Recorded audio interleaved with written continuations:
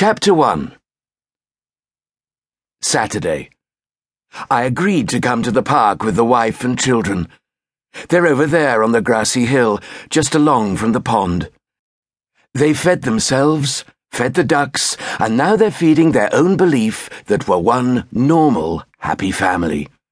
And to be fair, as far as they're concerned, we are. I won't let the sight of them spoil my day. The sun is shining, and I'm getting a bit of a tan. The memory of the latest visit is still fresh and satisfying. It keeps the smile on my face. Look at all these people.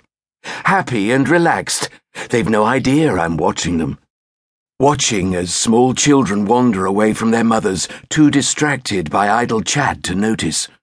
Then they realize their little darling has wandered too far, and up goes that shrill shriek of an overprotective parent, followed by a leg slap for the child, and more shrieking.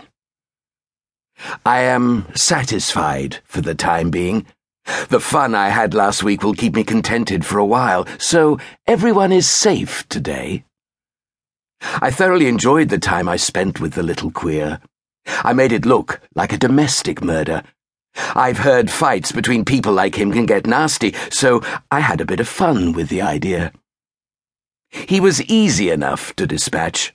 These people live dangerous lives. They make perfect victims. So I hunted amongst them, looking for someone, and I found him. I had already decided to spend the evening stalking the patrons of a Vauxhall nightclub, Utopia. What a ridiculous name. More like hell, if you ask me. I told my wife I was out of town on business, packed some spare clothes, toiletries, the usual things for a night away, and booked a hotel room in Victoria. I could hardly turn up at home in the early hours. That would arouse suspicions. I couldn't have that. Everything at home needed to appear normal. I also packed a paper decorating suit that I bought at home base, several pairs of surgical gloves readily available from all sorts of shops, a shower cap and some plastic bags to cover my feet. A little noisy, but effective. And last but not least, a syringe, all fitted neatly into a small rucksack. Avoiding the CCTV cameras that swamped the area, I watched the entrance to the club from the shadows of the railway bridge as the sounds of the trains reverberated through the archways. I had already spied my target entering the club earlier that evening. The excitement made my testicles tighten. Yes, he was truly worthy of my special attentions. This wasn't the first time I had seen him.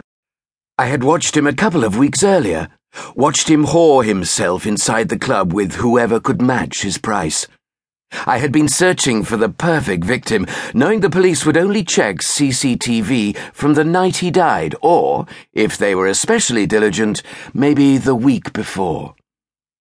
I had stood in the midst of the heaving throng of stinking foul humanity, bodies brushing past my own, tainting my being with their diseased imperfection, while at the same time inflaming my already excited, heightened senses.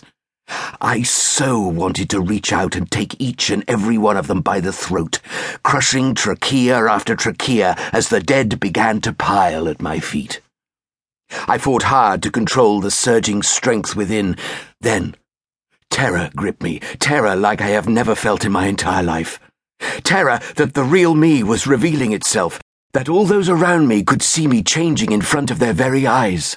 My skin glowing brilliant red, bright white light spilling from my eyes and ears, vomiting from my mouth.